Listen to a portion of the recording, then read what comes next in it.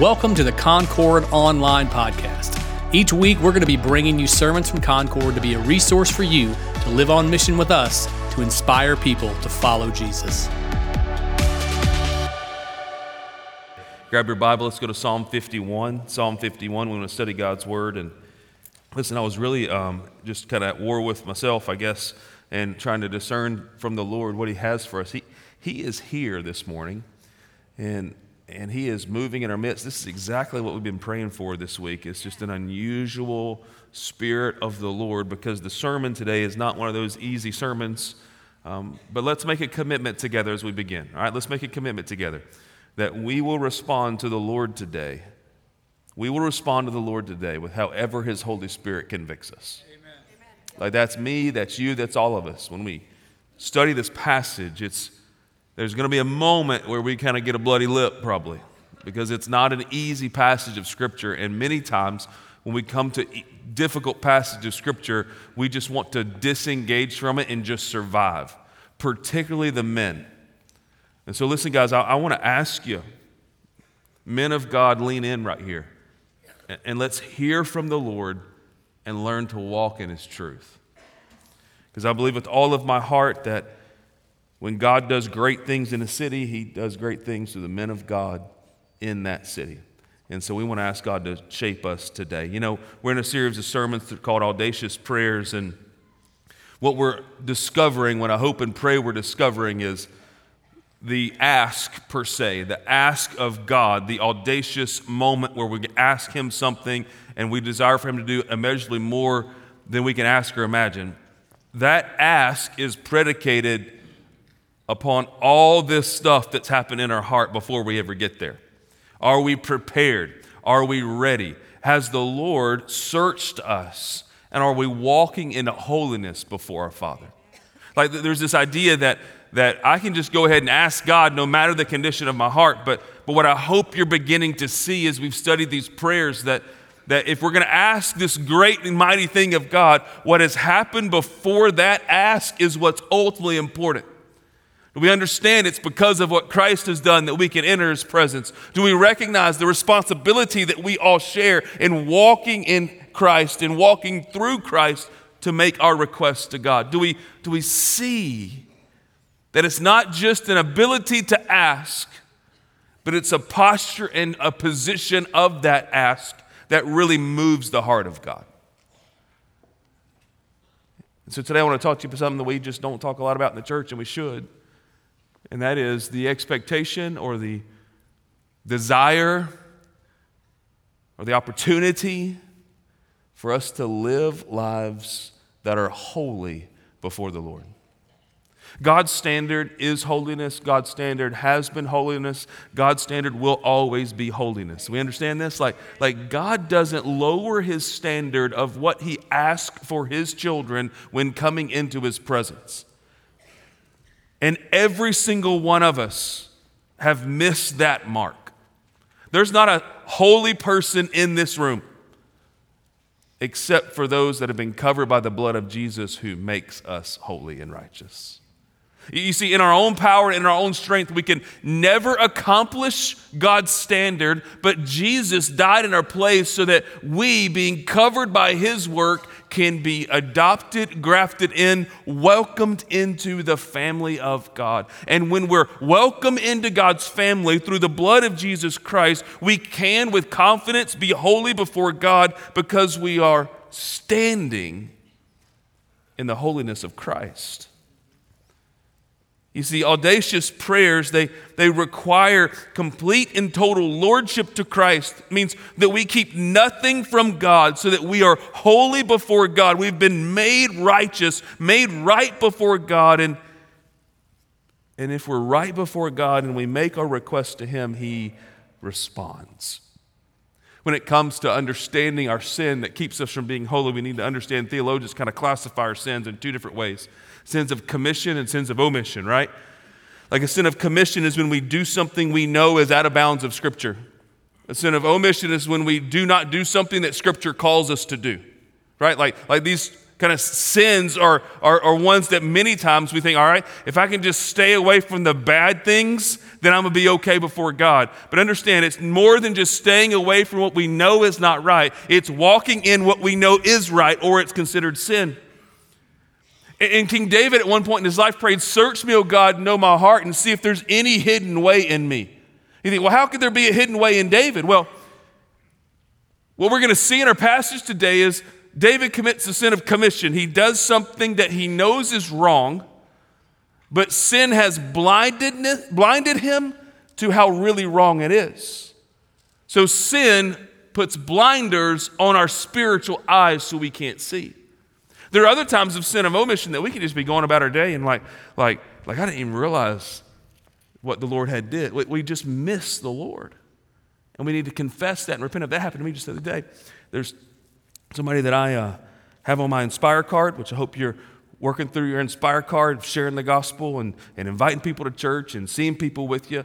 On my Inspire card, there's 3 names, like there should be on your Inspire card. Now, I'm praying that everyone in our church has an active Inspire card. We're trying to inspire people to follow Jesus. And so God gave me an opportunity to have a longer than normal conversation with a person on my Inspire card. You know what we did? We talked football. And it was fun. But I get back to my office and I'm starting to study. It's like the Holy Spirit just sat down. I'm like I gave you an extra 30 minutes with somebody on your Inspire card and you talked football? And I was like, oh. It just kind of was that moment. It's like, it wasn't that my day became free by happenstance. It's that the Lord had ordained my day for that moment and I missed it. So you know what I did? That was a sin of omission. So I said, Lord, I'm so sorry. Like I repent of not recognizing that you're in control of my day and that you gave me an opportunity and I blew it. Sin of omission. So no matter where we are, that is what disqualifies us from the presence of God. And so whether it's sins of commission that lead to spiritual blindness, or it's sins of omission that you're like, man, I just missed it. I didn't understand. We need to understand what to do with this sin and how to be considered holy before the Lord. So Psalm 51 shows us how. Stand with me and let's study it together. Psalm 51, verse 1. The scripture says, "Have mercy on me, O God, according to your steadfast love, according to your abundant mercy, blot out my transgressions, wash me thoroughly from my iniquity, and cleanse me from my sin. For I know my transgressions and my sin is ever before me. Against you, you only have I sinned and done what is evil in your sight, so that you may be justified in your words and blameless in your judgment. Behold, I was brought forth in iniquity, and in sin did my mother conceive me. Behold, you delight in truth in the inward being, and you teach me wisdom in the secret heart. Purge me with hyssop, and I will be clean. Wash me, and I'll be whiter than snow. Let me hear joy and gladness. Let the bones that you have broken rejoice. Hide your face from my sins and blot out all my iniquities. Create in me a clean heart, O God, and renew a right spirit within me. Cast me not away from your presence, and take not your Holy Spirit from me. Restore to me the joy of your salvation, and uphold me with a willing spirit." May God bless the reading of his word. You can be seated. This first half of Psalm 51 is David's response to being confronted of his sin with Bathsheba. Now, understand this moment with Bathsheba was one of David's worst moments. It was a moment where he had gotten comfortable. He had let down his guard, not because he gazed upon a woman, because he should have been out to war.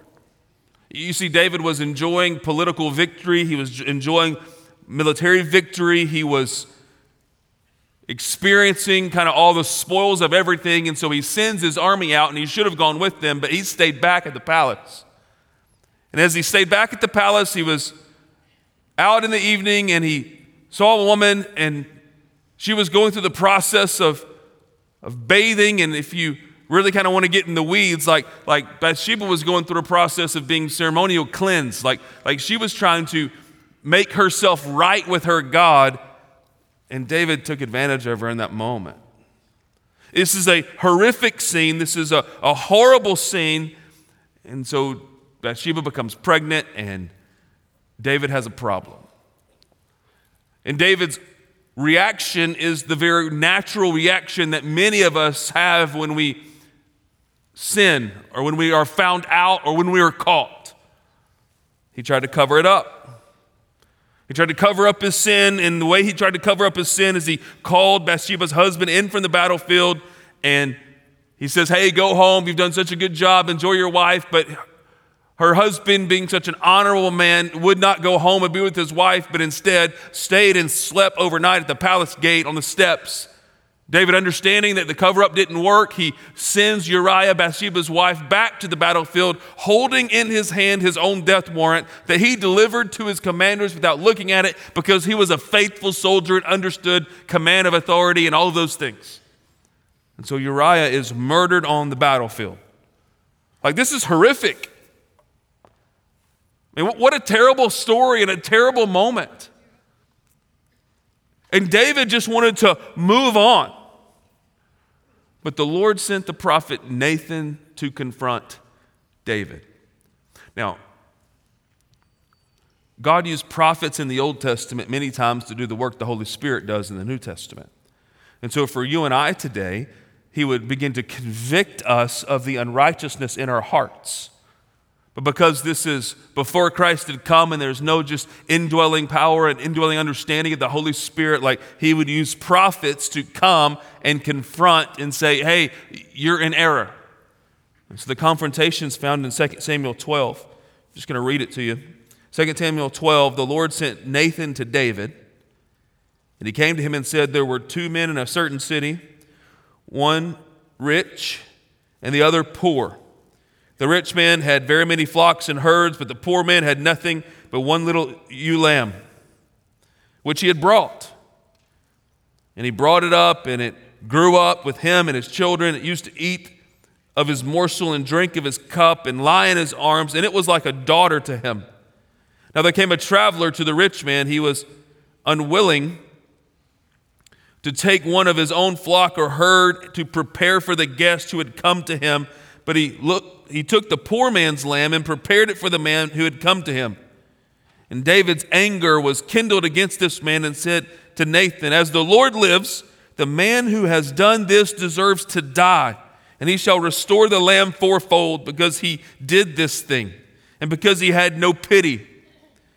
And Nathan said to David, you are the man. Thus says the Lord, the God of Israel, I anointed you king over Israel, and I delivered you out of the hand of Saul. I gave you your master's house and your master's wives into your arms, and gave you the house of Israel and of Judah. And if this were too little, I would add to you much more. Why have you despised the word of the Lord to do what is evil in his sight?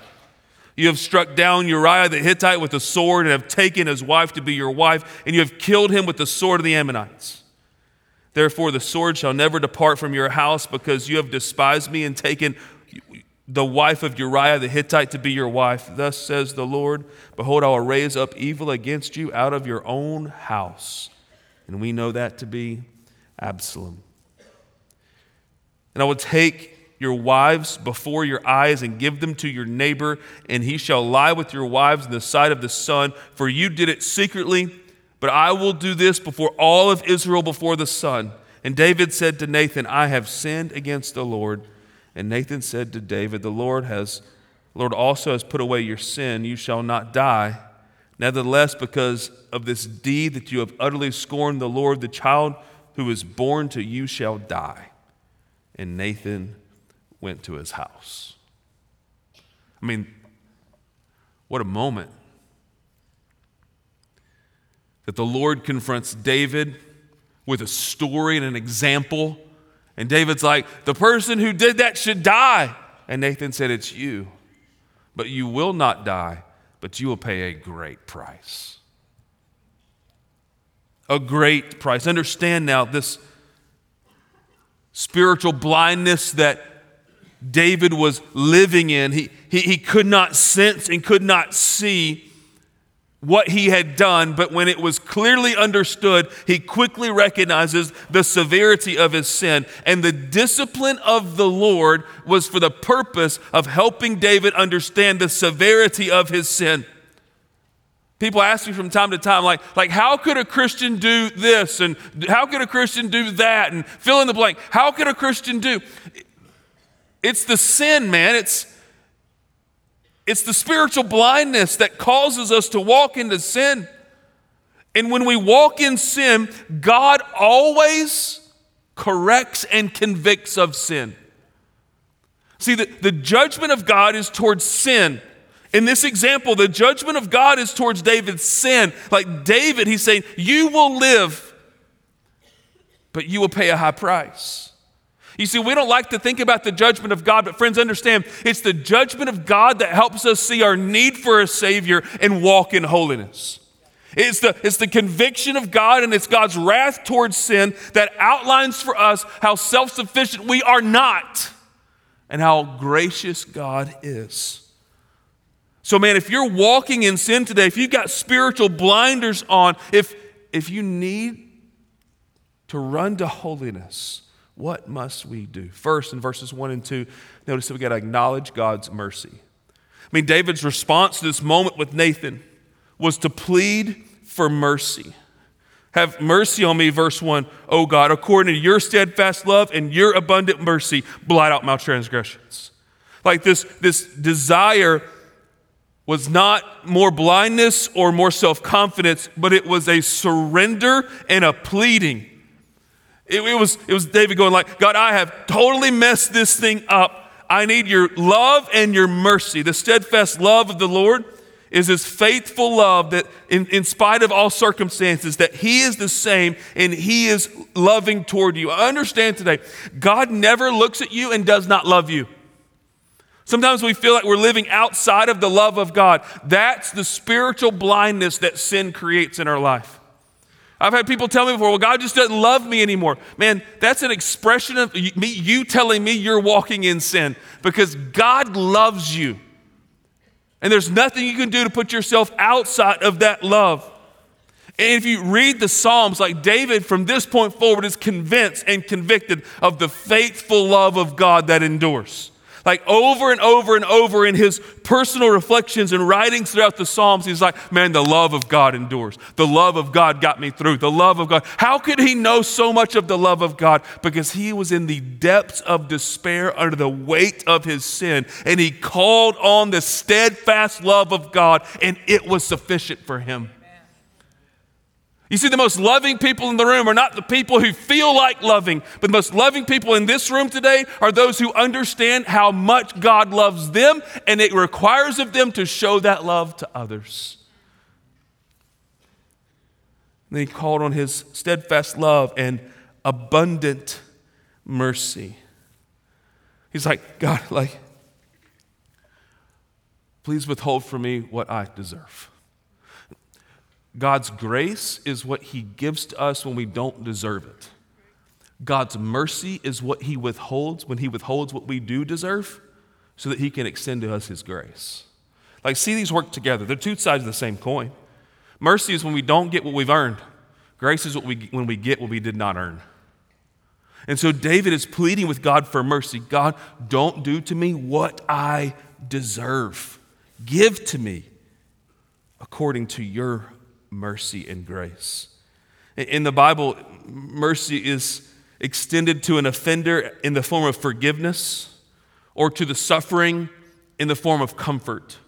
And so mercy is experienced as forgiveness and comfort over and over and over. And what David is asking the Lord for, I believe, is both. He's asking him for forgiveness, but he's also asking him for comfort, because he is so deeply grieved that he could have done such a thing. Like he accepts that this is his fault. He doesn't blame someone else. Even in a moment in verse 5, he's like, hey, I was brought forth in iniquity, and in sin, did my mother conceive me? He's like, I know I'm a sinner by birth. Like, he could have said, well, this is just human nature. Boys will be boys. Like he could have just made some flippant statement towards it, but that was not his attitude, because in verse 4, what does he say? Against you and you only have I sinned. He's taking full responsibility of this sin, and he's asking God for a miracle, the miracle of his forgiveness and grace.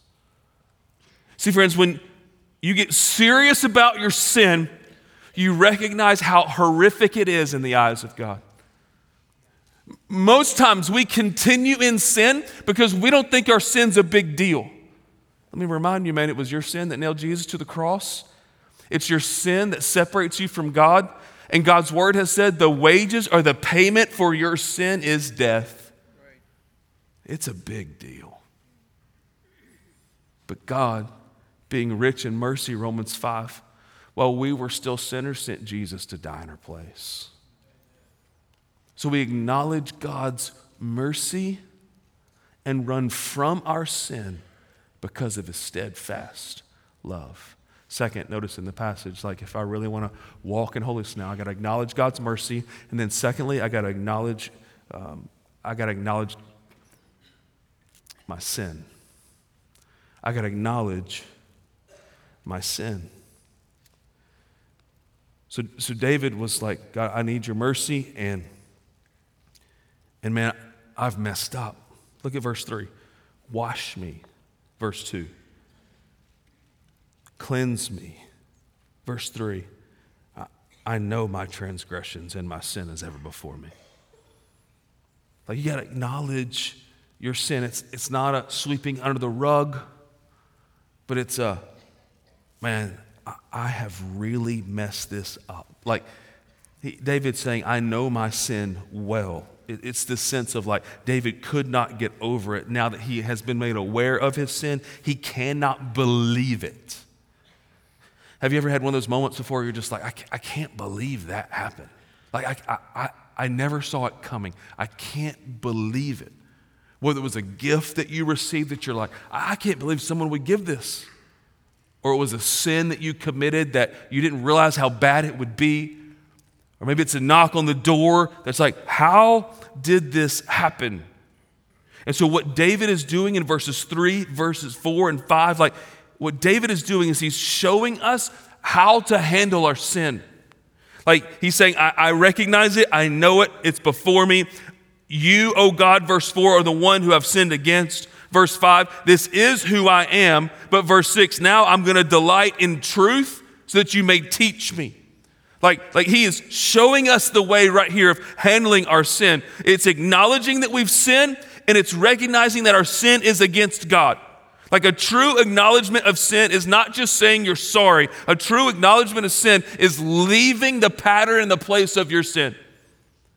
You see, some of us, we think we can just say we're sorry for our sin, but we go right back to that sin again. But that's not what God has said in his word. Like we turn from our sin and walk a new way, because our sin is not against a person, although it may be secondarily against a person. Our sin is not just how we were made, although secondarily it's like how we were made as sinners, but our sin is against a holy God. So when I repent, I'm not just leaving my sin to walk away, but I'm turning my attention onto the holiness of God.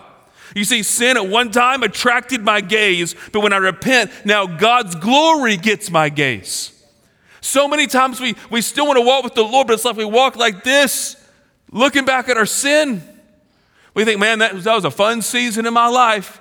No, it wasn't a fun season in your life. You were feeding your flesh. You were dying daily, but now you can be renewed and have life. Like, why is it that we glorify sin so much and think, well, I'm a Christian, I just can't do those things? Why would we want to die when Christ has given us life? It's a complete reorienting of our mindset away from a slave to sin and now to a slave to righteousness. What I love about David's response is he doesn't make excuses. He's come to his senses.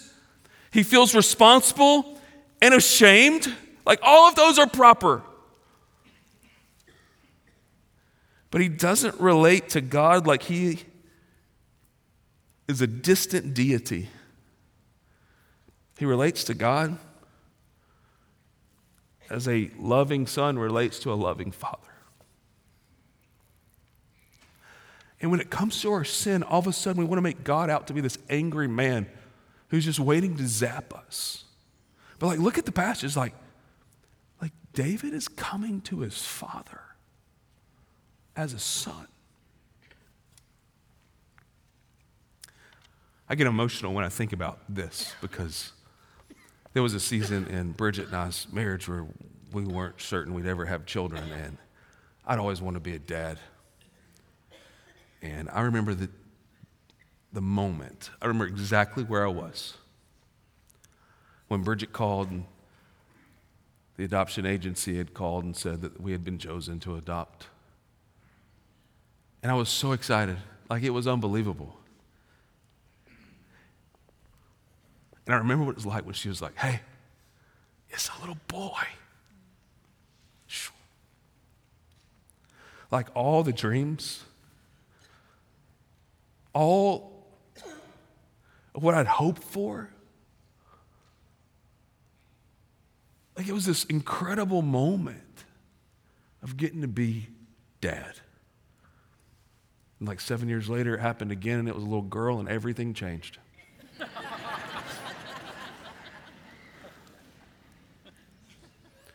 But it was this moment for me where I first time understood what it was like to be dad. Like every one of you who have children, you have a moment like that. Your story may not be like my story with the phone call, like, hey, come pick him up. You know, like your story may be like the labor, the journey. Like you may have that story of cutting the cord or putting the child in your hands for the first, like all of those things. You begin to understand this fatherly love of God better. You begin to understand like David was not afraid to come to God. David was ashamed of his sin and knew to come to God to deal with his shame. He knew he could come to his father with this mess. He knew he could come to God, and it wasn't that he was going to withhold the punishment, but that he would endure.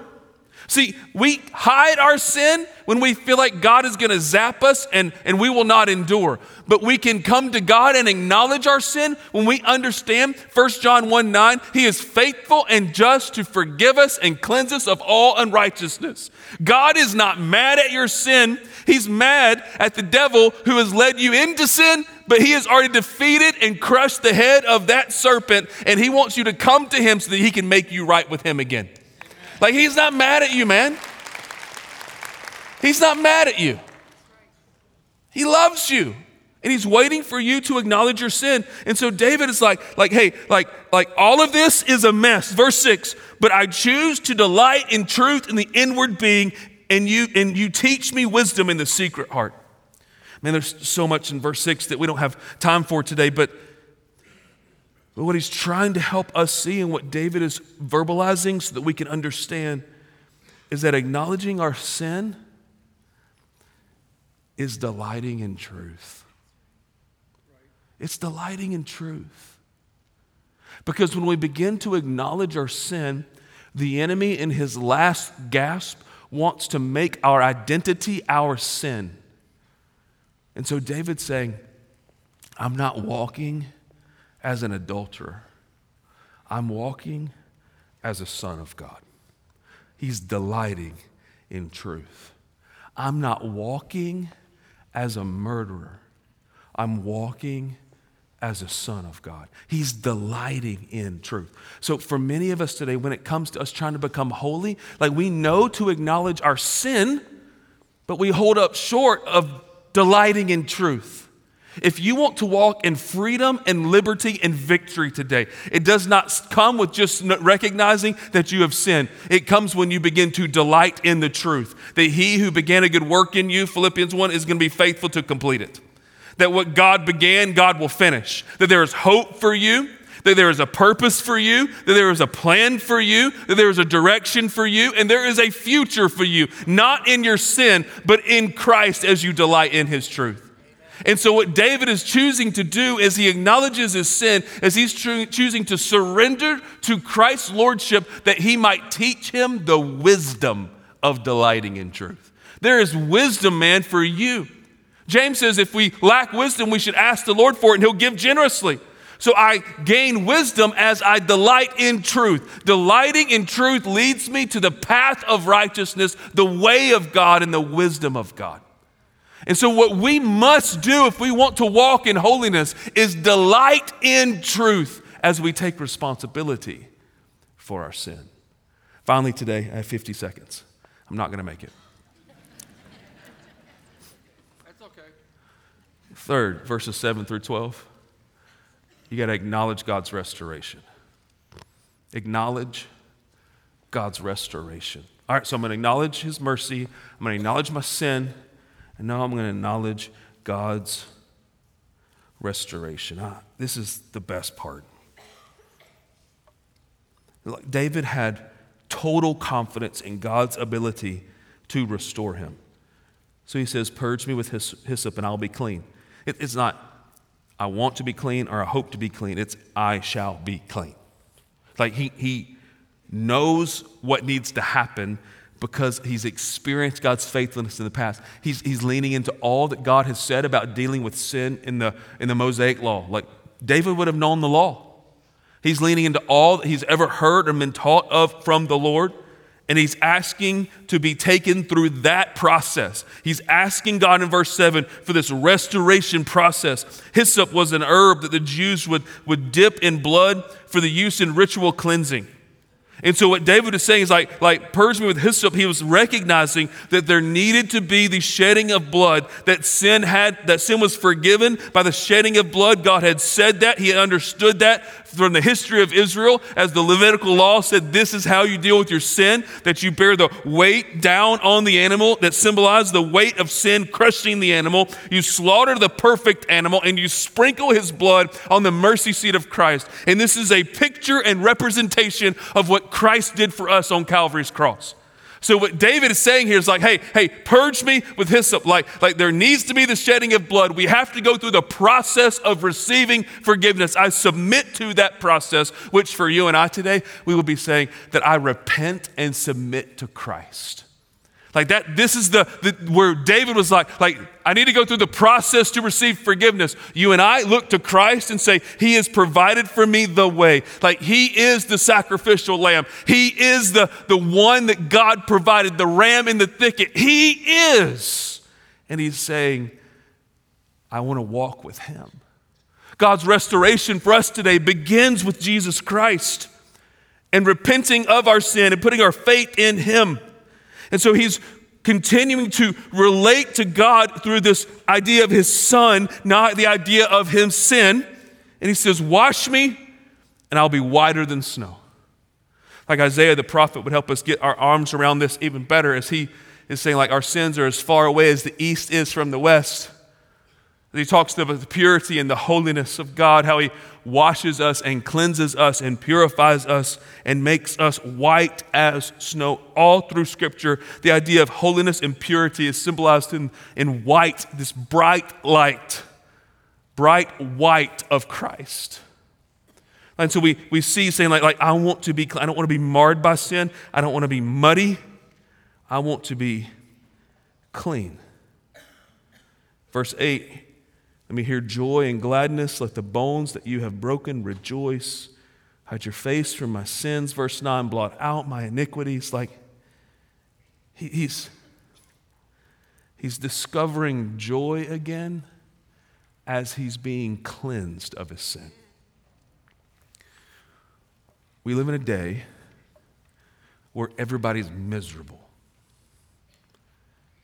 And we're searching for things that make us feel better. I just want to submit to you today. The joy that we're lacking is Jesus, and the misery that we're enduring is sin.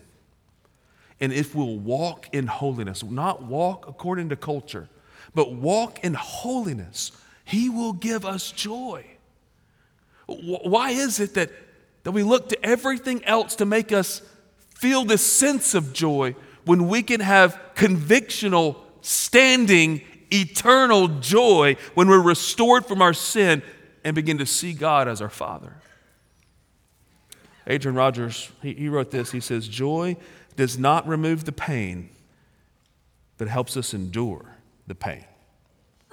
Like David wasn't trying to get out of the consequences of his sin. Verse 9, hide your face from my sins, blot out my iniquities. Like he's still dealing with his sin, but he has joy in the midst of the struggle. He has joy in the midst of the sorrow. As he understands what he's done, he still has this joy because it's allowing him to endure. Like don't think just because you ask God to forgive you and walk in holiness that life has become less complicated. There's still the consequences of your sin, but what David was finding is a joy that endured.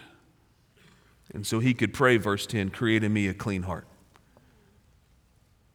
He could pray, verse 11, cast me not away from your presence. Take not your Holy Spirit from me. And restore, verse 12, to me the joy of your salvation and uphold me with a willing spirit. Like David asked for nothing less than a pure heart. And he understands God is the only one that can give that to him. He's longing for the fellowship of God again. He prays for a new spirit within him so he can gladly obey. David is praying to be transformed by the power of God. Psalm 32 is a very similar passage to this as David is writing kind of some relief as God has restored to him the joy of his salvation. Listen to what David said in Psalm 32, verse 3. He said, when I kept silent, my bones wasted away through my groaning all the day long. For day and night your hand was heavy upon me. My strength was dried up as by the heat of summer. I acknowledged my sin to you. I did not cover my iniquity. And I said, I will confess my transgressions to the Lord. And you forgave the iniquity of my sin. So Psalm 32 is David's looking back on this moment. He's going, it almost crushed me. But your forgiveness gave me life. That's what restoration is, friends, when we begin to see the life that God gives as he crushes our sin. So let me beg you today, stop holding on to your sin. Let me beg you today, recognize that your sin is leading you to death, spiritual death. Don't tolerate what might be called respectable sins. The idea of like boys will be boys, or this is just the way it is, or girls' night, like whatever it is that we just kind of label as this label of like, okay, I'm going to sin and it's going to be okay. Acknowledge his mercy. Acknowledge your sin. But also acknowledge God's restoration. Because when you are restored by God, you get what you were longing for when you fell into sin. Sin, man. It is the ultimate mirage. It promises you what only God can give you.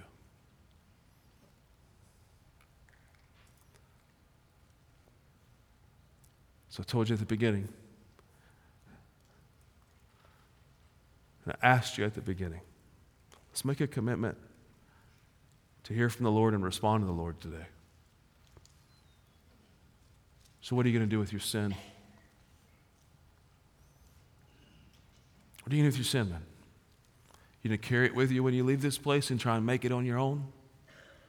You going to buy that lie that says fake it till you make it? Or are you going to come to the Lord as your good Father who loves you dearly? And get real about your sin so that you can receive his joy. Lord, help us today. Help us be honest with our sin. Acknowledge your mercy and allow you to restore. You know, when you really think about it,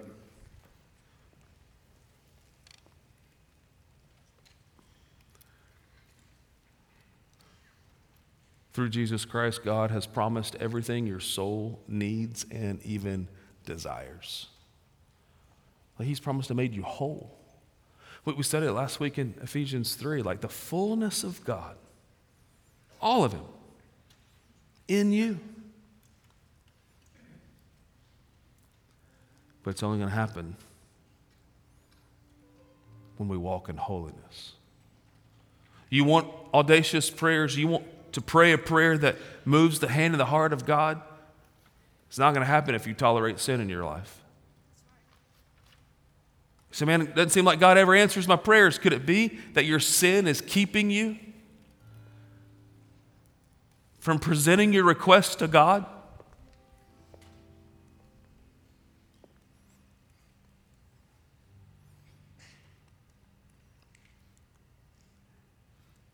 He is mercy. And He gives life. Don't run from Him today, man. Run to Him. Amen. Look, if there's never been a time in your life that you have taken responsibility for your sin and experienced the joy that Jesus can give, if you've never been restored and reconciled to God through Christ, I'm not asking you if you grew up in church. I'm not really even asking you if you walked an hour, prayed a prayer. I'm asking you, has Jesus changed your life? And if He hasn't, I'm asking you today to acknowledge your sin, acknowledge His mercy, and allow Him to transform you. We'll be singing, and some of our pastors will be across the front. They'll be upstairs with the exit signs on the side. And they're there because they want to meet you and help you understand what Christ has done for you through Jesus Christ. Man, don't delay. Like, as soon as we start singing, you start coming. Don't let the enemy think, oh, you'll figure it out later, or you'll get it fixed on your own, or, yeah, it's not as bad as he says it is. The wages of sin is death. But the rest of that verse says the gift of God is eternal life through Christ Jesus. Receive His gift. Walk in His joy. Know His life.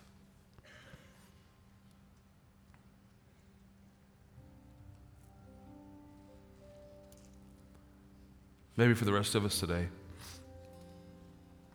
it's time to come back and get on our knees and confess our sin to the Lord. Responding to the Holy Spirit at an invitation is an acknowledgement that you know where to go find help. So I don't want to respond because then people will know something's wrong with me. We all know something's wrong with you, man. And there's something wrong with all of us. So it's not a matter of is something right with you or wrong with you. It's a matter of am I humble enough to know where to find help? Will I humble myself before the Lord and run to Him and confess my sin that He may forgive me?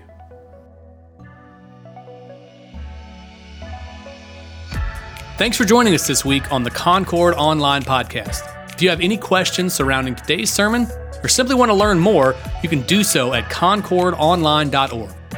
Make sure to subscribe to this podcast to stay up to date with each weekly release.